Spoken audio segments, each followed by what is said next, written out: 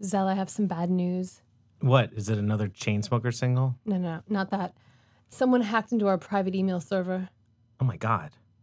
What did they get? It's bad. Take a look. Oh God, no. These are all of our Rihanna gifts.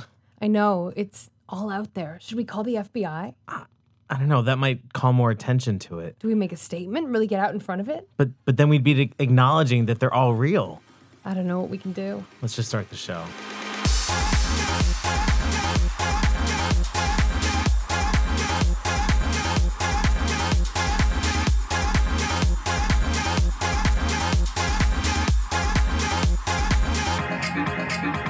Hello and welcome to Don't Kill the Vibe. I'm Katie Bain. And I'm Zell McCarthy. On today's show, we're welcoming journalists Rebecca Haithcote and Amanda Chicago Lewis to talk about, among other things, all that marijuana that's on the ballot this November.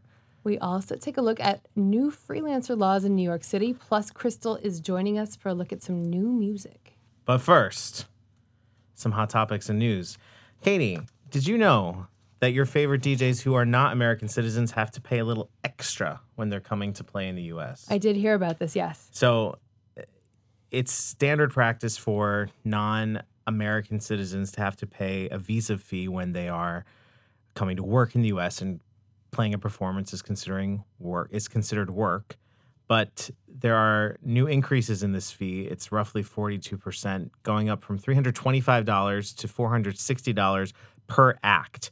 So if you're in a band, you just pay one time. But if you're a solo artist, which many DJs are, you pay that as a person. Usually gets covered by your agents. Usually actually gets covered by the promoters, who are then passing it on to each and every one of us in a ticket price. Right. And a lot of people are pretty pissed off. Yeah, reasonably so. I mean, visas aren't always easy to get for DJs anyways. True. And it seems rather arbitrary when they're denied, and it usually happens at the last minute. So this is just another hassle for all of these people who are in and out of the country a lot. Yeah. And it's not like, it's not going to really affect the rich ones that much. I don't think that like Tiesto is really going to be severely harmed by this. In fact, I think Tiesto himself actually owns property in New York City, so he might have some kind of resident status. But for the most part, this is going to really hurt the little guys who are trying to come over here and establish a new audience for themselves. Right. Yeah, no, I think it's a bummer. And they're usually so slow to respond, the Yes. visa department, that it's, like I said, just another hiccup for these people that are just trying to get over here to work. In fact, that's what Jason Garden, who's the talent buyer at Smart Bar in Chicago, basically said. He said that the upfront money is certainly part of the problem, but the unpredictability and difficulty of the visa process is perhaps an equal or greater obstacle for all parties involved. Totally. Well, I feel like 9 times out of 10, when an artist drops off a festival lineup or a club night at the last minute, it's because they didn't get a visa or because they got to the U.S. and they denied them entrance because of some visa issue. Right. And it's, I mean, for some DJs, cry me a river, but we'll see if this affects ticket prices. It's not something that club owners and event promoters are going to just take on the chin. Yeah, no, and nor they should. But it's hard to fight the government on stuff like this. It is hard to fight the government. What do you do? Like, what's the mode of I don't know, defense? This is also like way down, buried in the deep annals of immigration services. This isn't like a call your elected official. They'd have to call 10 people to figure out who's even responsible. Do we know why the price was raised? This shit gets expensive all the time. If you have applied for a passport over the last 20 years, the fees just go up. I mean, that's true. Passport's a little more directly managed by now the State Department again, but things like this, it's hard to pinpoint an exact reason, I think. Except the government wants your money. Fuck the man. Tiesto. Yeah. They're coming for you. Exactly. Speaking of more depressing things than visa fee increases, depression. Nice segue. Thank you. I wasn't planning on that one, but You really nailed that. from one cause of depression to another, apparently being a musician can cause you to be depressed. Yeah, I saw that study too. I saw the study that you're referencing. But you have a few issues with the study. Well, why don't you first tell everybody what the study found and what it's all about? So this was reported in several outlets, and I want to be very clear. I'm not necessarily taking issue with the study. I'm not a psychologist or an academic to have read the study and vetted it. but it was reported by several outlets as being evidence that being a musician can lead to greater incidences of depression, or being an artist. And that's not quite what the study itself is saying. The study was commissioned by a group called Help Musicians UK, which is a UK group that endeavors to help musicians with all sorts of problems, from getting paid properly to collecting the royalties to making sure there's safety when they're performing, and then also to respond to an uptick in reports about artists struggling with depression. And this two researchers at the University of Westminster took a survey of about 2,000 people who called themselves musicians, and about 70% of them believed that they had, quote, experienced incidences of anxiety and panic attacks, which are signs of depression. Right. Well, I don't think it's new news, really, that artists and other creative types are sort of prone to mood swings. No. Right? Like, in my experience, a lot of the musicians I know are kind of all over the place. And that's where the art comes from. I'm not saying that it has to be that way. I'm just saying that, like, that's sort of a traditional mode of being for a lot of artists. And I do wonder what causes, if it's being a musician that causes someone to be depressed, or if someone is depressed and so they are more likely to seek a creative expression or creative outlet like music. Yeah, that's a good question. I mean, yeah, because the art does come from, sort of these hard places. Right. So these numbers apparently skew higher than reports of who is depressed across the Society of British People, which apparently they have really good statistics on. I think if you lived in a climate where it was cold and rainy a lot of the year, you'd probably be a little more depressed. Yeah, no, that's also an important thing to take into consideration. Yeah. Totally. Because all of this entire study was in the UK. Yeah. Yeah. Well, and I mean, you take issue with the study for what reason? I take issue with the study. Well, when you read the study, there's less to take issue with. The study itself says that this is, quote, a part one of a more extensive research project that will follow in 2017. So the study is being very upfront. What I was a little kind of irked by is how it was reported both by Pitchfork and Thump, and I think a few other outlets, as being some kind of conclusive evidence in that kind of internet clickbaity way that says, oh, look, we've read a study, we've read the headline of the study, now here's a headline for you to click on, and ipso facto, depression equals being a musician. And that's not what the study is saying, and the study is saying we've done this preliminary bit of research, we're going to do more.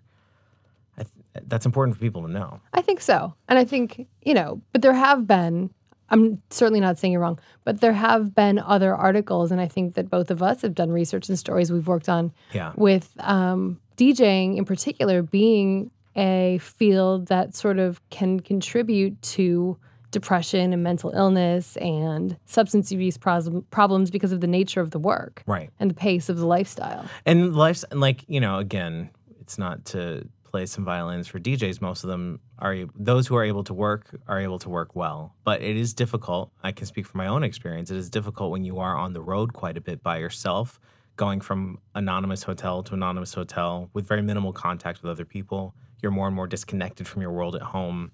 Totally. You're away on holidays a lot of the time. You're missing weddings, you're missing births, you're missing events. Yeah. You see other people having the prime moment of their life and you're just soundtracking it. You're not really a part of it in that way. Plus, everyone else around you, or the perception probably is a lot of the time that you are having the time of your life. Yes, exactly. And you're not. And that's to sort of compound the depression and anxiety that you're already feeling. I remember years ago, I interviewed Cascade, years ago. And he, at that point, was just talking about how he doesn't drink, doesn't do drugs. He's always been that way because of his faith. He's LDS. And he said that he'd show up in a city on a Wednesday night to play a gig, and the promoter would have an 8-ball because it was the big night of the week and they're going to do it up. And for Cascade, it was just another night of playing music, and he loved his job, but it wasn't like the go all out, get turned night that it was for the people who were bringing him to town. Right. And if you're not a person who sort of abides by those strict rules of your faith or whatever, you can see how it would be really easy if there's an 8-ball waiting for you in every city that you go to slip into a really unhealthy lifestyle really quickly. Absolutely. And I think a lot of these people do, and most of them pull themselves out of it, but some don't. Right. And we should also say, neither of us are obviously experts on psychology, but we do know from our own experiences that all these things that we're describing can trigger anyone who might be prone to having a kind of depressive experience. Yeah, absolutely. Absolutely. I don't envy DJs, really. It's a tough job. I think it's probably very isolating. Yeah. And then you have a million people out there worshiping you, but I think it'd be easy to also feel alone at the end of the day in your hotel room. Totally. But that's why you have groupies. I don't know. I have no idea. Throw it to a groupie, you'll never feel lonely again. All right, moving on. Katie, you were kind of on top of these Swedish House Mafia rumors. Okay, here's a confession: is that I'm a huge Swedish House Mafia fan. What? Yeah, no, it's true, and I'm not ashamed of it. And I got really excited last week when Axwell tweeted something to the effect of, there's always time to start again. And it was isn't that what it said? I don't. It was like you can come back from everything. There's always time to start again. And then there was a logo with an A, an I, and an A, which of course would stand for Axwell and Grosso and Angello. Angello, which would be, of course, the original members of Swedish House Mafia. Some people thought that it was Alesso, who they are also very close with. And who's kind of been a protege of, particularly in Grosso. 100%. Yeah. So, there were rumors that they were maybe going to revive the group with Alesso, and the timing of the date on the tweet coincided with Ultra, so everyone got excited about that. And Ultra was, of course, their final show in 2013. Yeah, 2013. 2013. Kind of their final show.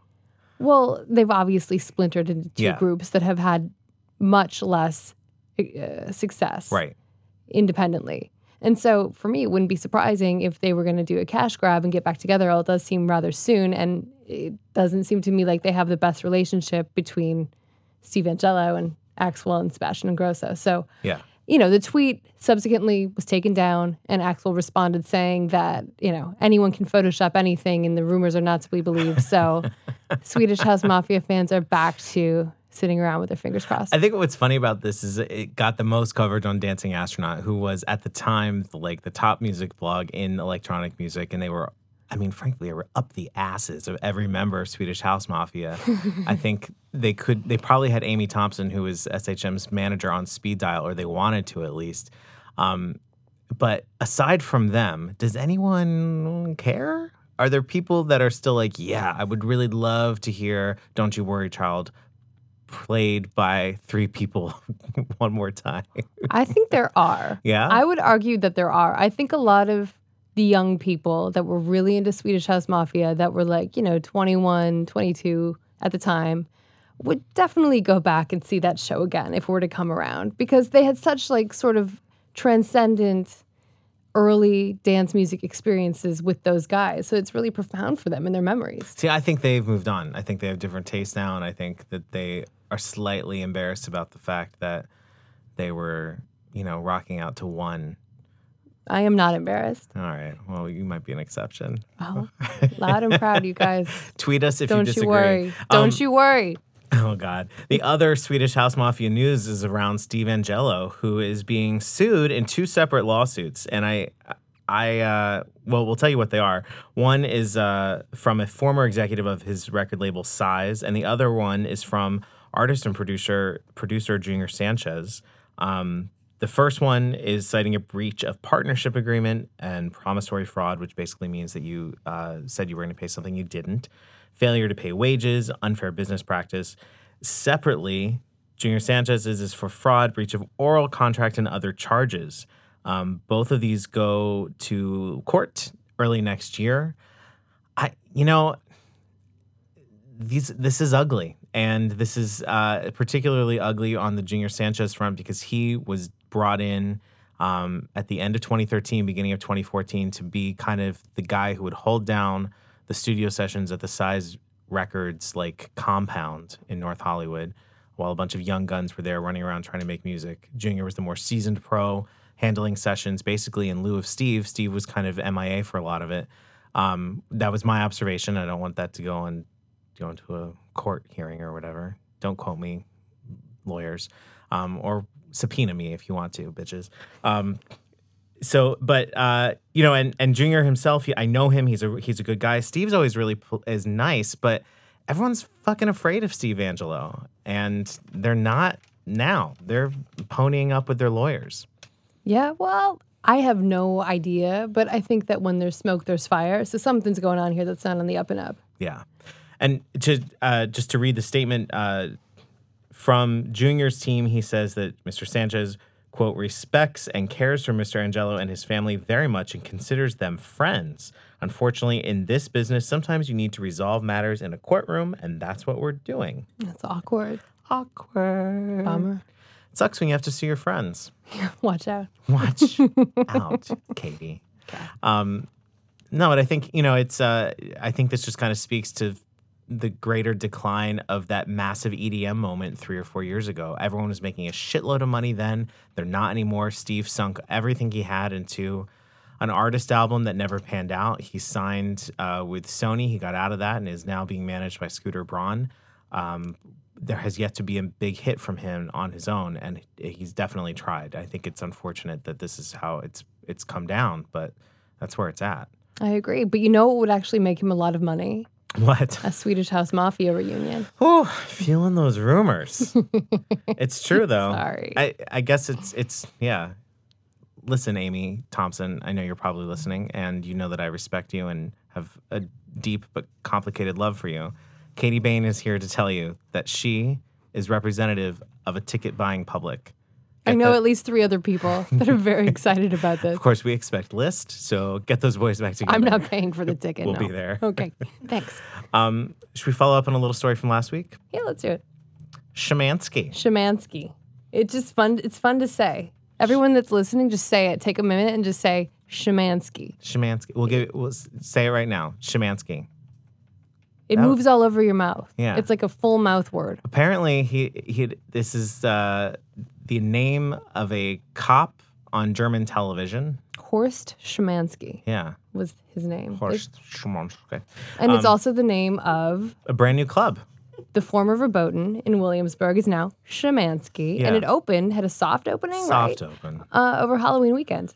You know you're baller when you can soft open on Halloween. Most clubs are like, we got to get open before the biggest night of the fall. But this club's like, we're fucking Schimanski. We'll open when we're ready. We'll soft open on Halloween. Well, that's probably because they have some big money behind them in the form of Eddie Dean. Yeah. Who is, of course, the former Pacha owner, Pacha New York, who has sunk some money into Schimanski. And it didn't take a lot for them to open. Apparently, they haven't changed much of the interior of Verboten. That just opened in early 2014. It had a very Eastern European vibe to it then, supposedly trying to be like a kind of Cold War era thing where everyone was looking at you. I never thought they went as full on as they could have with that theme. Maybe Schimanski is more appropriate than Verboten. But so they just kind of flipped it, renamed it, soft opened it. It's kind of a dream for anyone going in there because if it's not broke, don't fix it. Totally. And it wasn't broken. It was just sort of its soul was broken. Right. And now you have new people in there, and it sounds like it was a pretty good time for the people that went over the weekend. DJs who are not world renowned, which I think appeals to the underground set of Brooklyn. Definitely. Yeah. Definitely. And and my favorite part, my friend Kevin McHugh is a music. He manages a bunch of artists, but he also designs the Disco Shark. Oh, I did see that. I thought of you. If you've been to Coachella, yes. It hangs above the Yuma tent during Coachella. It's typically winters in Hollywood, but I guess now there's a Disco Shark swimming in the seas of the Brooklyn nightlife at Schimanski. So this designer makes disco balls shaped like aquatic life to call attention to the preservation of said aquatic life. Right. So sharks, we often get a bad rep because occasionally they eat Did you people. say we? We often get a bad rep. People in the room is nodding. It's a Freudian slip. I am not a shark. I want to be Zal is not a shark, very for clear the about record. this. But I stand up for the sharks. That's right. Okay. Via the form, in the disco ball form. How can you not stand up for a disco shark? I agree with, those things are cool. In the Yuma tent, it's always like a fun sight. So now he's swimming at Schimanski.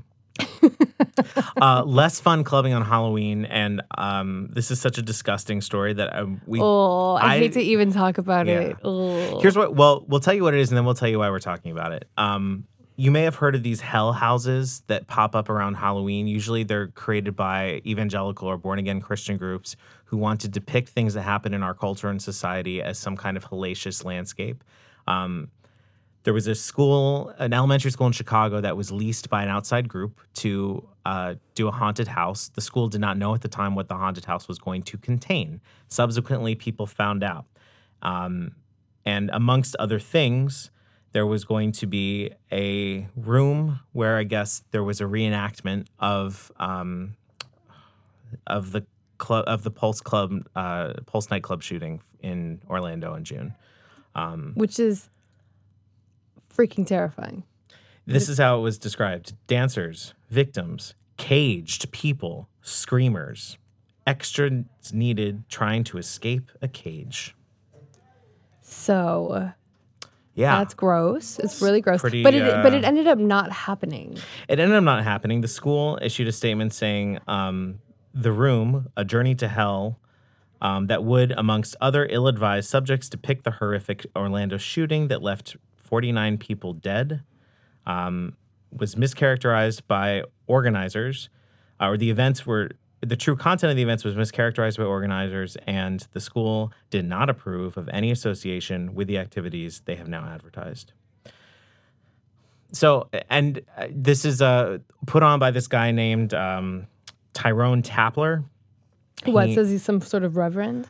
No, pastor. He actually calls himself like a dramatist. He considers what he does to be theater, inspired by, I think, his beliefs. But he was he announced on Twitter that it wasn't happening, and then he was somewhat defiant. He said in a subsequent tweet, "They don't know I'm a trailblazer."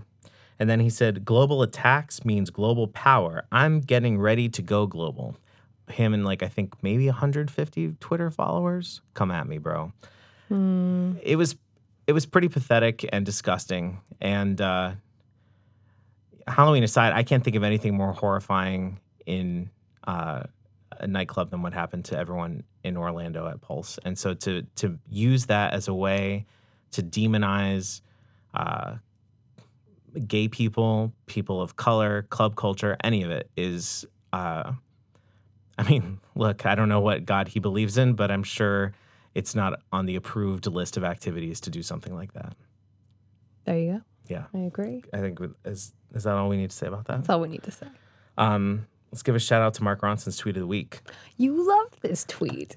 Mark Ronson, who worked, of course, on the new Gaga album. Yeah, which you really are liking. I am liking. Yeah, I think that lead track especially, Diamond something. Yeah.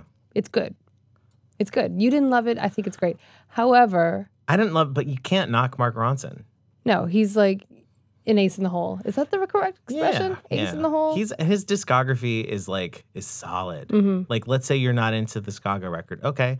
You want to tell me that Bruno Mars' Uptown Funk isn't a good record? Okay, fine. You want to go back and listen to Amy Winehouse and be like, oh, that's not good. I'm not fucking with that. All right. Check out Lily Allen. It goes deep. It goes back. There's nothing wrong with what he's doing. So he tweeted, it was kind of a subtweet to the Chainsmokers. He said, quote, "Back to being the charisma bypass champions of 2-bar Ableton loops? Well, smash it while it lasts, fellas. P.S." And he links to an article about managing your money, implying that they're not going to have much for long. Slam. Yep. Points, Mark Ronson. There you go. I think that's all we have time for right now. Oh, can I give a shout out to some baseball? Yes. If you watched the World Series in the last 2 weeks, you may have picked a side. I think a lot of people picked the Chicago Cubs, but Chicago is the home of house music and Cleveland is the home of rock and roll. What better two cities to be vying for the pennant? It certainly divided my family. I have deep ties to both cities. Everyone's a winner, though. I think when there's there's actually shit happening that's not that's positive. You know, baseball's a positive game. It's fun. It's fun America's to pastime. watch. It's America's pastime. And if you listen to the background noise in those stadiums, they play a lot of surprising tunes. I heard Martin Solveig Intoxicated. I love that song. I was running to that song. There you go. By running, I mean walking, but it was still putting some pep in my That's okay. step. Those ball players aren't really running either. They're kind of like chugging along. Yeah, we move at even about to the same first. pace. Yeah, you're just like a roided up, overpaid baseball player. Just like that. All right, we'll be right back to talk about some weed. Check you in a second.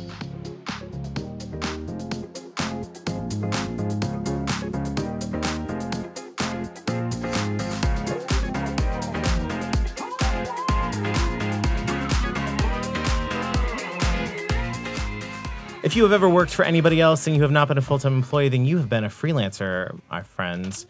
New York City's city council just passed some new rules to make that life better for you. But by the time you're listening to this, the election that has driven all of America and the world crazy will probably be over, or if it's just a few days away. Yes. On many state ballots are measures to approve the recreational use of marijuana. That's right. Joining us to talk about both of those topics are Amanda Chicago-Lewis and Rebecca Haithcote. Welcome to Don't Kill the Vibe. Hey. Thanks, guys. So, Amanda, you are, I think it's fair to say, a weed expert. I think you could say that. All right. So, tell us about what's going on with this election with regards to marijuana. So the most important thing is that it's on the ballot in California to be legalized for recreational use, which is weirdly more of a large sort of symbolic thing than an actual thing. It's sort of difficult to say how it's actually going to affect California at this point because California, the legislature last year passed this huge bill that nobody really talks about, finally putting regulations into the medical system. The medical marijuana system. Yes, the medical marijuana system. Okay. So it's really not clear how that's going to merge with the recreational ballot initiative that's there right now. And what's actually way more important is like whether Los Angeles decides to put an ordinance together or what they do with Meaning that. cities can create local ordinances that supersede state ordinances? Cities can ban. Cities can say, we don't want marijuana businesses here. You can still legally possess, but we don't want dispensaries, so we're not going to have dispensaries. Or we're going to say which types of businesses we want and which types we don't. And that, especially in Los Angeles, is so much more important than the statewide thing. It's much more of a huge, I guess, symbolic moment of progress, potentially, if California passes and a bunch of other states like Maine and Massachusetts, Arizona, pass, it could affect federal policy, but it's really like a symbolic victory, and it's almost certainly going to pass.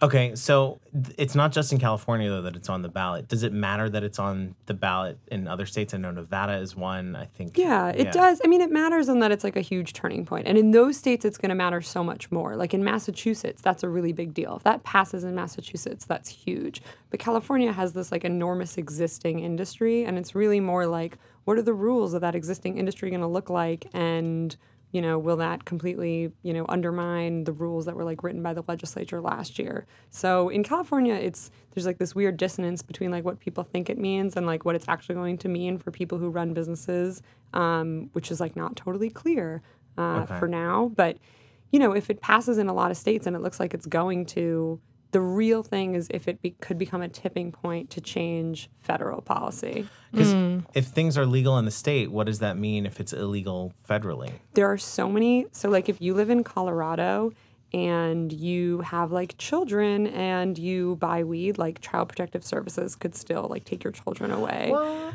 Or the biggest one is banks can't accept money from marijuana businesses because banks are insured and regulated by federal law. So if you run a perfectly legal marijuana business in Colorado or Oregon or something like that, you can't put your money in a bank. So where are these people keeping their money? Yeah, exactly. Like all manner. I've heard all manner like, of really? sketchy, strange solutions. I mean, there's banks and credit cards that like miscode what that money actually is, or okay. like literally, I talked to a guy at a thing once who's like, "Yeah, give me your money."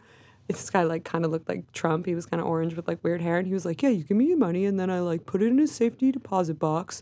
and then I like put it in my truck and I like drive it over the border to Canada and then we keep it there. Are you sure that wasn't Trump? I hear he actually needs the cash. That wouldn't surprise me if that was. Put it in my truck. No, like seriously, that was like the solution when I mean, he didn't say that when I first asked it, but I like kept asking questions until I got to like, what is the actual thing that you're doing with the money? And it was like, oh, we're driving it to Canada in like lock boxes. Wow. That's insane. And what surprises me about that part is that one of the reasons why people are voting to approve marijuana legalization in a lot of the states is because it kills the black market of marijuana sales. But I feel like if you can't bank that cash, you're creating a whole other black Exactly. market. And it only kills the black market in theory. I mean, like in Colorado, it's also like that only works if the whole country is going to commit to that. Like something like 30% of the marijuana in Colorado is being trafficked out to black markets. So, you know, like it doesn't matter if like Nebraska still doesn't have legal weed, like that's going to cause this like really weird effect on like the market in Colorado. You know? Shout out Nebraska. If you're listening, tell us what it's like smoking them dubes there. I'm sure they've got great weed in Nebraska now because it's all coming from Colorado. I'm curious because a lot of people that I've spoken to in California who work in the black market here don't want it to pass because it takes away their profits. When you say the black market, what do you mean? Well, like at a dispensary or like they're literally drug dealers? Well, I guess Hey, don't put Katie's contacts on blast like that, Amanda. there are people that are growing weed or cutting or, you know, like they go and harvest it. Trimming, yeah. Yeah, trimming. Thank you. Cutting. Thank you. Sorry. Nope. I'm a nerd. Get my terminology.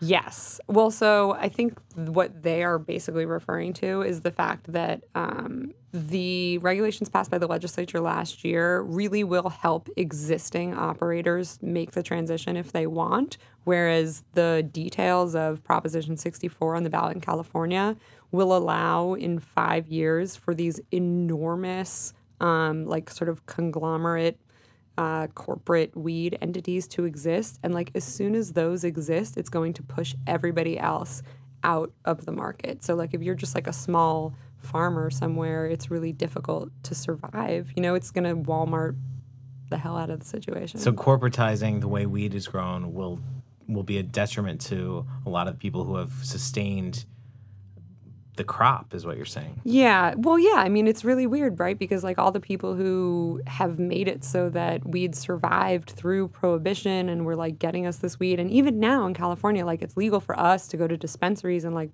get it and then possess it. And like when that's you have fine. a medical. Right. When you have a medical card, which Right. is everyone knows is like nothing. You just go, you pay for it. It's over. No one like is like really examining you in a medical way. Wait, hang on. Is that because I think people outside of California may not totally believe that that is the case. But that is pretty much you the roll case. up, you give them $30, they give you a medical card. Wait, you give who $30? Like a quote unquote doctor, like a real doctor, but a doctor that has decided they just want to make money, so they do this. Do you have to give them a symptom? Like I get headaches, I have Yeah, you have to insomnia. give them a fake symptom, but like, Sure.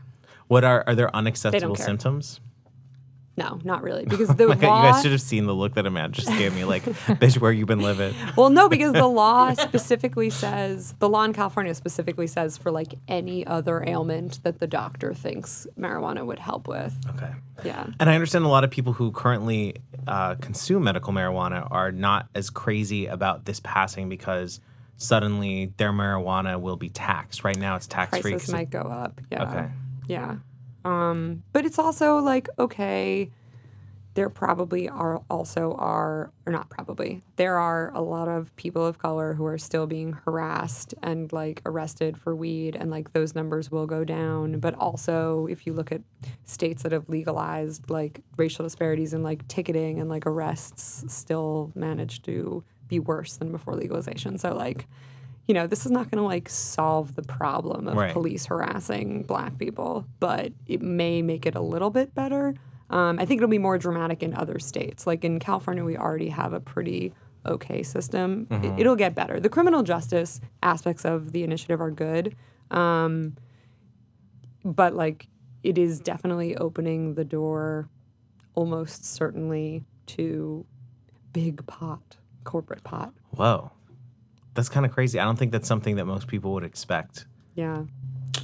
Are there? Yeah. What about the symbolic victory? Like, where does that put sort of the turning point, like you mentioned, in the war on drugs? Yeah. So, I mean, It's really just a matter of whether it affects federal policy. And like, my goodness, I wish I knew what they were saying at the Department of Justice. And whether like, I guess it legalized in California. But like, people I have talked to who work in, the Department of Justice and stuff like that, it's like the people in Washington, D.C. just like don't actually understand what's going on in California at all. And even in terms of like the widespreadness of dispensaries and like, the culture and the way that things have changed, it's just like really this weird disconnect because we're on the other side of the country. But like, I mean, I guess the best that we can hope for is that the feds would see this as like a huge sea change and, actually change federal policy. Because, I mean, the stuff I said about child protective services and banking is like 2 of like 7 enormous problems because of the distance between state law and federal law. What do you think the chances are of it passing in Arizona and states that maybe aren't as sort of famously friendly towards marijuana? I mean, it looks pretty good in those places. Also, like Arizona already has medical marijuana. Is it as easy in California as it is? It's not as easy, but it's definitely not as strict as it is in like New York or like Minnesota or places where it's really strict. So they actually have a pretty robust industry there. For sure. Yeah. How far out do you think we are from, eradicating arrest of people for possessing weed? On a national scale? Right. It could be a while. I mean, racism is alive and well. And like the more that I learn about drug policy, the more that I learn like it is 100% from racist attitudes. Like weirdly, if you look at the states that have really liberal drug laws, it's states that are like very white, like Oregon or Maine. And then if you look at places like Oklahoma has like really strict drug laws. This law doesn't, I mean like this rule of, the whiter the state, the more liberal the drug law. That doesn't apply to every single situation. Right, because California has, white people are, I think, at a 48% of the population, like, which technically is a minority. I mean, and we have fairly liberal drug policies here. Right. But like generally, I mean, if you look at the history, like even what was it determined in like the late 19th century to be a drug versus like a medicine, like what was supposed to be harmful there was actually just this like academic study that came out that I was reading the other day about how like exactly what was supposed to be harmful was the stuff that like poor people and people of color were using. And like what was okay was like what rich people and white people were using. Like and so, expensive barbiturates. Like immigrants. Like yeah, exactly. Okay. Yeah. So it's just this very like weird, there's always going to be, because even in situations like in Colorado or, places like that, like they still, it's like, oh, well, possession is legal, but like, you can't smoke in public. So like they find a way to like ticket. It's like, it's always going to be an excuse and a pretext to harass people. So like no one being arrested for possession, it could easily be a decade. And also like think there are still places maybe in the South that are like dry counties that like don't allow alcohol. So like there's always going to be places that are like no weed. I grew up in a town that was dry. Exactly. Yeah, absolutely. One other thing I've been wondering about, smoking bans have been in effect in public places in most states and most of Western Europe and Canada for a long time. Do people think that this relaxing of attitudes towards marijuana will affect that? Do you think we'll be at a point where we'll go to a club and like in a smoking section? That's one of the last things. So like social use and public use, these are all these things that were like, everyone thinks of it as like legalized or like not legalized. Right. And there's just such a huge spectrum between those two things and like little aspects of, can your employer still fire you? Like, yes, in California, if Prop 64 passes, right? Like, or, how much of this can you possess before you like get arrested? But like that social use, the only place in the country where social use is legal is Alaska, and that hasn't like fully gone into effect yet. But like social use, I think Denver has something on the ballot on Tuesday about social use, but like it's a struggle. So there's like underground places. I mean, there's plenty of underground weed clubs in. But wait, Los what Angeles. Defines social use? Social use is like, I'm so policy wonky. Like Amanda's just like still in the weed. You get it? She knows it all. Oh my God, everyone in Sacramento thinks that's like the funniest joke that's ever happened. Oh yeah? I like how you have inside jokes with the people in our state capital about your weed covering. Oh my goodness. Wait, so social use, what is it? Social use is like being able to smoke in public. or being able to smoke at a bar. Okay. Or not a necessarily, I mean, I think getting it at a bar where there's also liquor served will be like really hard. But even just to be able to have the equivalent of a bar, but for pot, Okay. that's not legal anywhere that weed is quote unquote legal. Okay. I mean, like California has this weird gray area, and like we've sort of been operating in this, I don't know, there's a lot of stuff that goes on that's like not actually legal. Like Katie was saying, like about people who are growing in California, like most people who smoke weed in Los Angeles don't understand that the person that grew that weed like could be raided or have their bank account frozen or be arrested by like any level of law enforcement at any time. Like what's legal and what's not legal is very vague for a lot of people. So the idea is that, yes, these bills are good to pass, but that doesn't mean you're going to be able to light a blunt in the club next weekend if they do. Absolutely not. Yeah. Okay. And it could be a long time before that happens? Yeah. It could be a really never time, actually. Especially a blunt has tobacco in it, so. Oh, wait. Okay. Well, I think you meant doobie. I don't know think what you I just meant. meant You doobie. guys, I don't just smoke meant a the joint. stuff, okay? I mean, blunts are wonderful, but they are wrapped with tobacco leaves, and therefore you're not, I don't think, ever going to be able to smoke a blunt inside legally. Wow. Well, I don't want But a anyone joint. smoking inside. I think smoking is disgusting.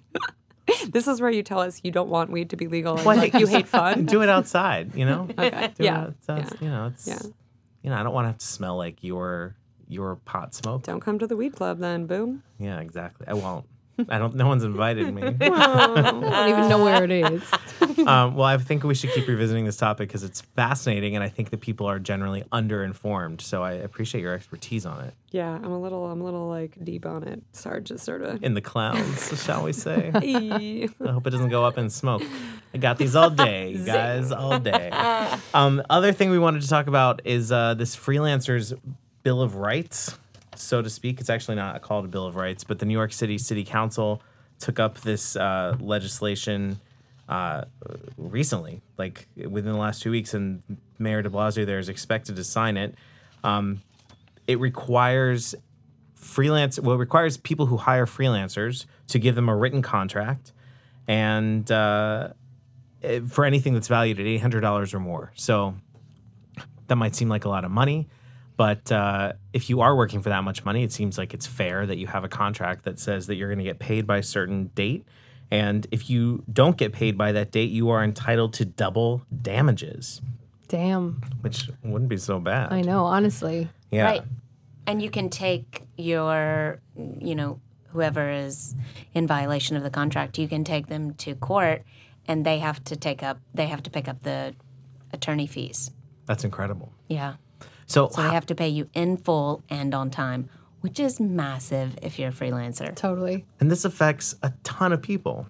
A lot of people, especially in New York and Los Angeles, where it's so much a gig economy and people are going from job to job to job as freelancers. Right.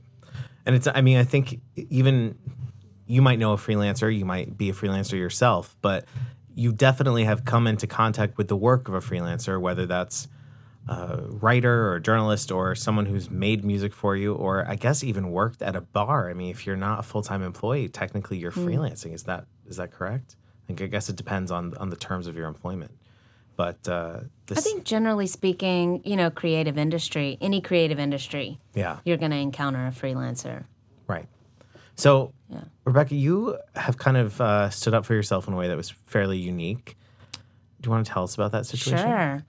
Well, I think most writers have encountered a situation where you have not been paid for months and months and months. Most people in the music industry have encountered that situation. Yeah, for sure. And I just wrote for a publication. I wrote the piece in February. It was filed on time, and I was supposed to be paid. It was published, and I was supposed to be paid on the 10th of April. It was published by the magazine itself Yes. in print. Yes, in print. On the yes, page. in print and online. Both. The words were there. Yes, the words were there. Everybody was happy. And I had a correspondence with the editorial assistant until the end of May, which, there's this whole back and forth about, making sure I got paid. Yet, as of today, I have still not been paid. So And the other thing is I've sent multiple emails, 6 or 7 emails Right. at this point, and even to the publisher and editor-in-chief.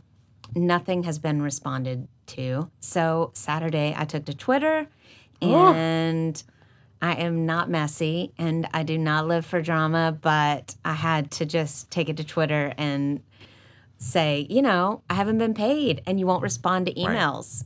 So I don't know what else to do at this point. Do you want to say who it was? Sure. It was a publication in London called Wonderland Magazine. Okay. And, they have done some high-profile covers since I've written for them. They did a Kim Kardashian cover.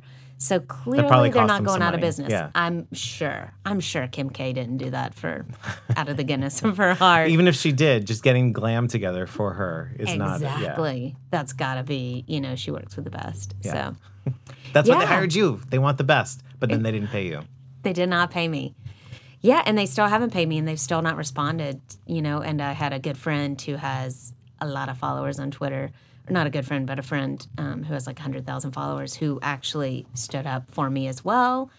Still nothing. So That's so bizarre.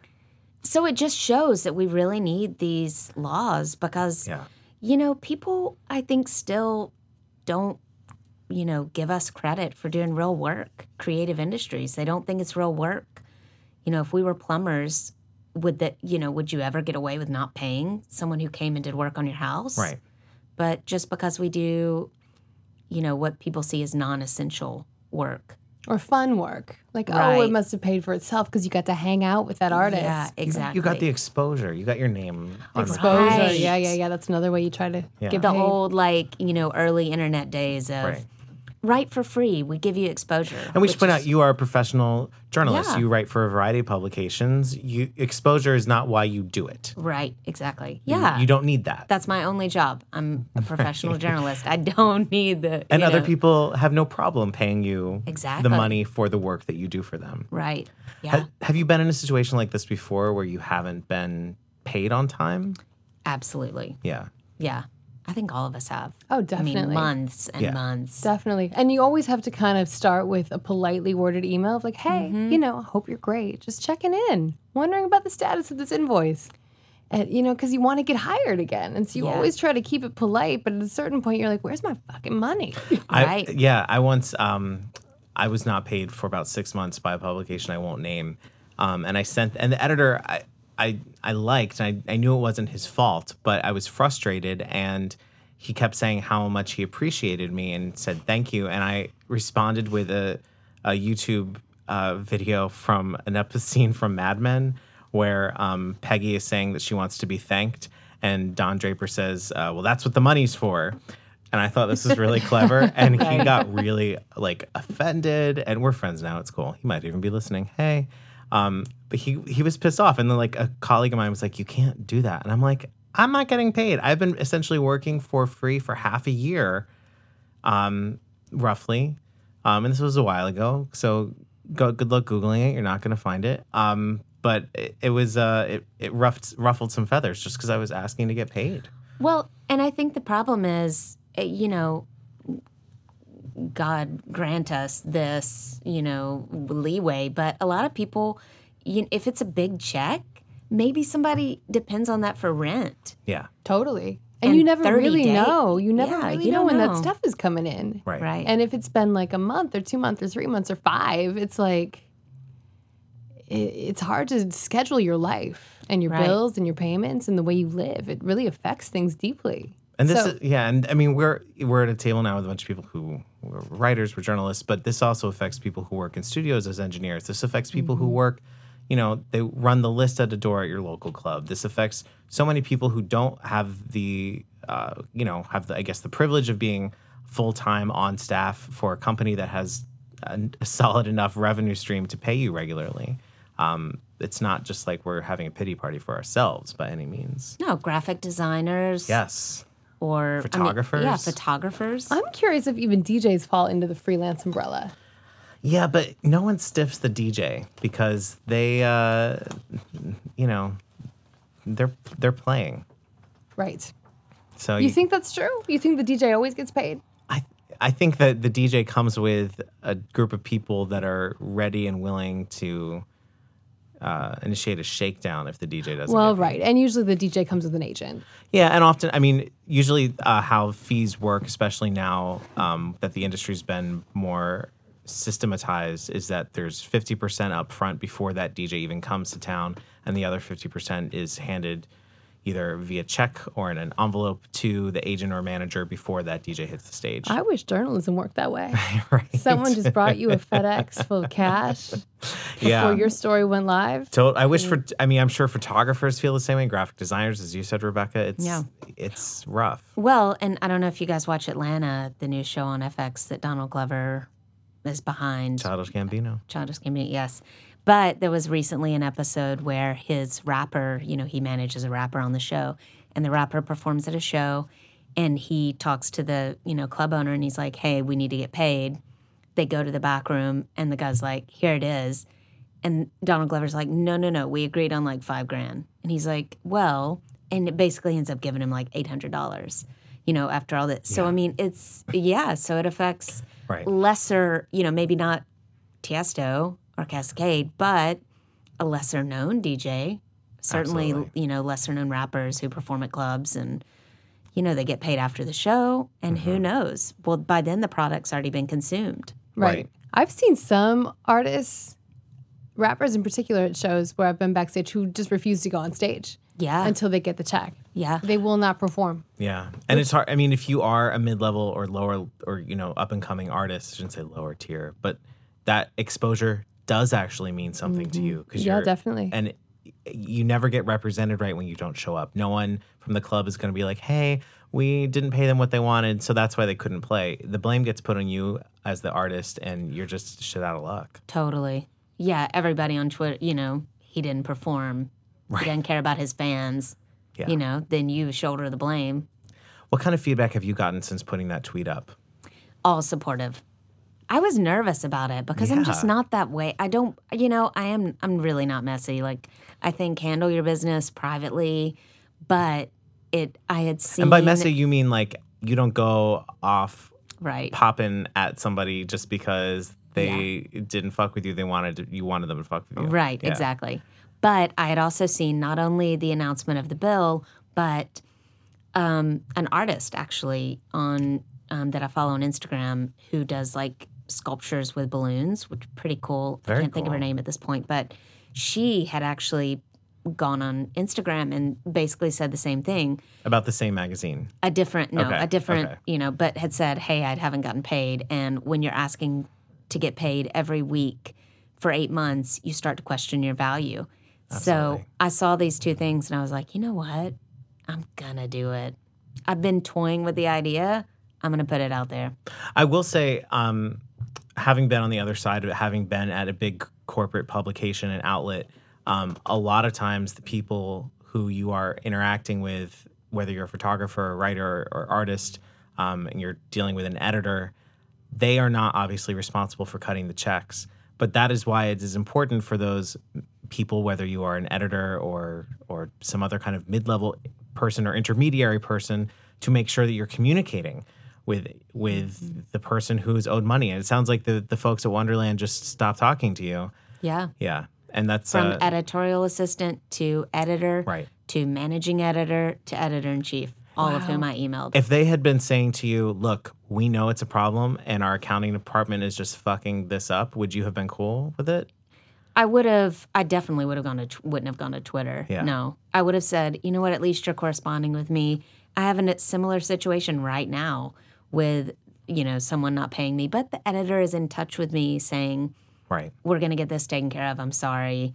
There's this hold up, whatever. And don't send them a Mad Men video. It does not go over well. Right. That's a tough position to be in as an editor, too. Yeah. Because it's this huge corporation. You, as an editor, you don't really know where that money is coming from, and you can't do anything to expedite the process. So you're trying to sort of placate the writers who you feel bad for. I've been there. It sucks. It's really awkward. Yeah, it is awkward. This has also been an issue. I know several years ago, there was a situation, and I don't want to put anyone on blast because I know it's been resolved, but after New Year's Eve, one artist was not paid in the chaos of New Year's Eve, and about a month later, went to Twitter and started blasting the promoter and being like, this dude doesn't pay. And it really, when you rally your fan base as an artist against a promoter, against a club, it's pretty effective. Yeah. And things were since resolved. But I mean, before social media, that kind of shit happened all the time too. Right. Well, and I also, Katie and I both worked for a local publication, print publication, that doesn't have a ton of money. I mean, print journalism at this point, newspapers, that's not news. But when I worked there and when you worked there, I'm sure it was the same. They paid on time. You didn't have to worry about it. And so I kind of use that as a, benchmark of if they can do this, Right. Anybody, Right. anybody else can do it. I mean, look, we all pay our bills. We all have phone bills, electric bills, maybe internet bills to pay. We know that when we're paying our home bills on time, it's because we are managing our money good. And so when somebody is not paying you, it's because they're not. Right. Yeah. Right. Yeah. I mean, it's not. Or they don't respect you. Yeah. It's a matter of respect at the end of the day. You owe someone at least a response to explain what's going on. Otherwise, it's what you're dealing with, what a lot of us has dealt with, is just disrespectful to what you do as a writer and sort of to who you are as a person. I respect my internet provider. And so you pay your bill. Well, more like if I don't respect them, they cut it they off. cut me off. You respect having internet. I respect their game. Yeah. It's a tough one. Right. I know where the boundary is. It's the 21st of every month. Thank you for that, Rebecca. Yeah, thank you thank you. for speaking up, because I think you are, by extension, empowering a lot of people in a lot of different fields who feel like they can't say what they want to say about getting paid. Yeah. So that's great. Crystal Rodriguez is here for a look at new music. Hey, Sal.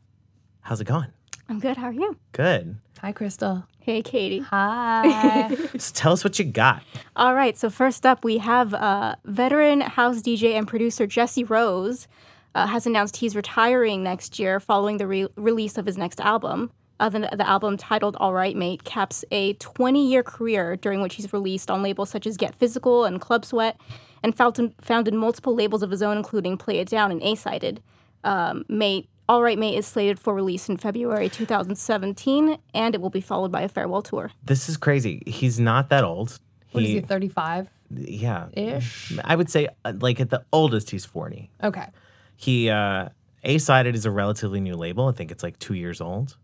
I think so. Any insight as to why he's pulling the plug on himself? I mean, the guy started at 14?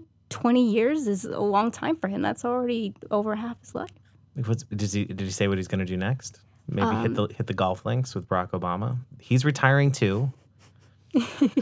Anything can happen. Who knows? Well, I think Jesse Rose said something to the effect of that his body can't keep up with his mind at this point. Mm-hmm. And while he still has a lot of ideas for music, I think it's kind of tied to what we were talking before, like touring relentlessly for 20 years. Like, that guy's tired. I'm sure that guy is just ready to stay home. I will never forget a night that I saw Jesse Rose and Oliver Dollar play at a club in Amsterdam. They were tag teaming. It was amazing. Oh, I bet. So, shout out to Jesse Rose. Best of luck, buddy. Farewell. Come visit us in your free time. Next, you have something from Coldcut. Yes. So the UK duo and Ninja Tune co-founders Coldcut have announced their first release in 10 years. Damn. Crazy. It's an EP called Only Heaven, and it follows their 2006 album Sound Mirrors. They shared a new track from it actually last month called Only Heaven, and they've now shared a new song called Donald's Wig. Please tell us what that is about. I think we already know. So Coldcut actually kind of have a political theme throughout their releases. No.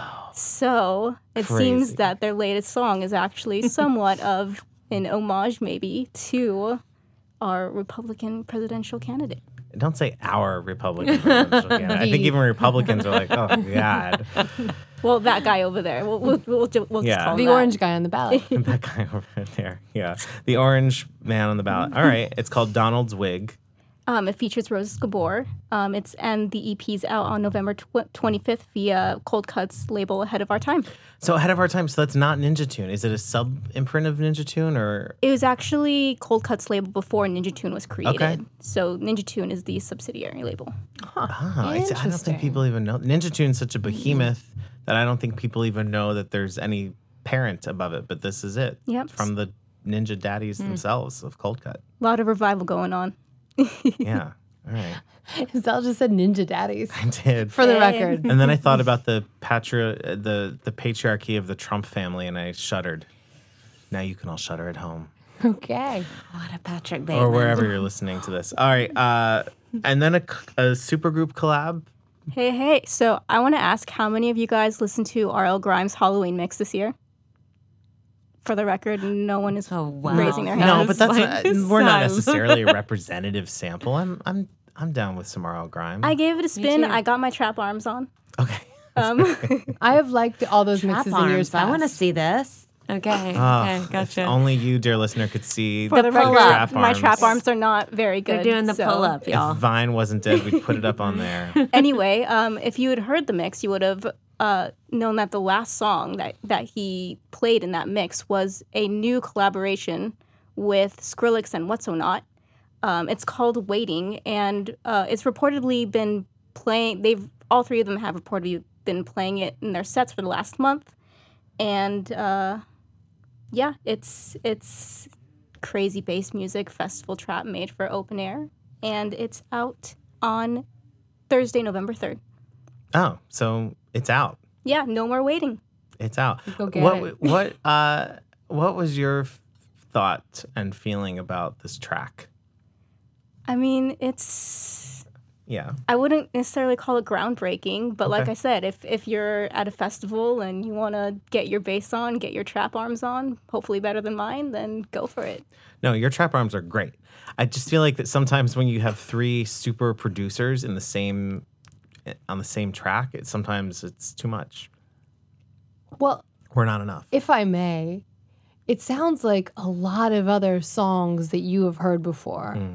And I didn't find much of it distinguishable. I like it. I love trap music. And I liked the song, but I didn't think that it was super original, especially given the three people that were working on it. Although it does have a really nice bridge. It has a sort of like Middle Eastern inspired vocal bridge that I thought was really pretty and unique. But it's not bad. It's just kind of not as much as I thought it could be from these three guys. Okay. Maybe a case of too many cooks. Perhaps. Too many DJs. Too many DJs. Too many DJs. Oh. All right. Well, lastly, what do you have for us? Okay, so for the drum and bass heads, a new album's on the way from, and I hope I'm pronouncing it right, Kimyan Law. He's an artist based in Vienna, Austria, but he's actually exiled from his homeland of the Congo, and was only able to return a few years ago. So on November 13th, he's releasing a new album called Zawadi, which is Swahili for gifts. It's really, if you're a fan of deep, almost meditative drum and bass, one of my favorite acts, Spectra Soul, described it in a way that I thought was really cool. He said it was the album is what would happen if Burial and Mount Kimby made music together in the forest. Oh, wow. Whoa. That's a nice Burial, Mount Kimby in the forest, somewhere in Austria, I'm guessing. Yeah. And you premiered this week on Thump? It should be up tomorrow on Thump. Yeah. Yep. And say the name again? Kimyan Law. Kimyan Law. Cool. We will check out for it. Thank you so much, Crystal. Thank you. Thank you, Krista. We've now reached that time in the show where Katie and I talk about what killed the vibe and what didn't kill the vibe. Here for a quick rundown of everything that affected the vibes of this week. Let's do it. Let's do it. You want to go first? Sure, I'll go first. Okay. Hit me.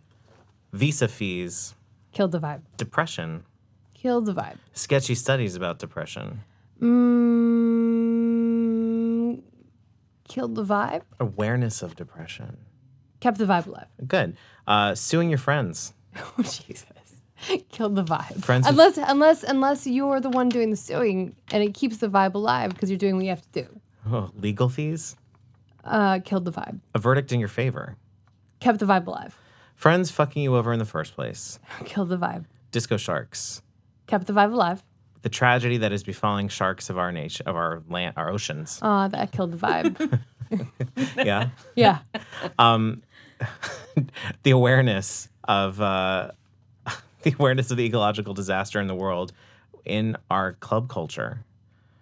Is there enough awareness? Is there not? Do we need to think about it more? You know, I think about this a lot, and I find that 9 times out of 10, it kills the vibe because clubs are such trash generators. Ugh. It doesn't even feel So like there's like true. a real awareness or care around how much junk is being thrown on the floor, like light sticks, glow sticks, Okay. bottles. We got it. You're killing the vibe. I just killed the Yeah. vibe. All right. Fictional cops on German television. Kept the vibe alive. Really? Okay. Yeah, why not? All right. Clubs named for fictional cops on German television. Well, kept the vibe alive. Eddie Dean, low-key saving a Brooklyn nightlife mecca. Kept the vibe alive. I mean, he did. He kept the did. place He alive. totally did it. Oh, one more. Recreational marijuana becoming legal? Oh man, I'm on the fence now after What? that conversation with Amanda. I was going to say kept the vibe alive, but it kind of kills the vibe too. But I will say that I think the symbolic win is important, so I'm going to say kept the vibe alive. All right. Yeah. Yes on 64 in California. You check here if you don't live in this state, Massachusetts, Nevada, wherever you are. Arizona. That's a big Arizona, one. yeah. Yep. Go for it. Say yes or no. Read the measure. Don't listen to me. Your turn. Okay. Getting hacked. Getting hacked. Oh, kills the vibe. Okay. Getting high. Oh, it depends. I'm not like the biggest advocate of personal use. All right. So kill It the can vibe. kill the vibe. It can, You know what, it kids? really can. You really can. You get high, can ruin your life. So that's my PSA. Continue. Getting paid. Does not kill the vibe. That is the vibe. Not getting paid. Oh, kills the vibe. That's a bitch better have my money moment. Right. Okay. Okay. Getting laid. Does not kill the vibe. Getting lost. Does not kill the vibe. Unless you're with good friends, then it can be kind of fun. That's right. All right. Trap arms. Does not kill the vibe. That's all I got for you. All right. I love it. Yeah. So let's wrap it up. Don't Kill the Vibe is recorded live in Hollywood at Create TV Studios by our A-team, executive producer Alex Munoz, audio engineers Andrew Conde and Anthony Russo. Allison Snyder is our creative director and our photographer. She takes all those beautiful pictures of us. Our theme music today is This Is Love by Peak One. That's Peak_ONE. Check them out. And I want to say thank you to our guests, Amanda Chicago Lewis and Rebecca Haithcote. Check us out on Facebook, Twitter, and Instagram, where you can see all those photos of us at DKTV Podcast. You can listen to us on iTunes, SoundCloud, Spotify, or YouTube. And keep in touch at don'tkillthevibe.com. Thank you for listening. Until next time, Don't kill the vibe.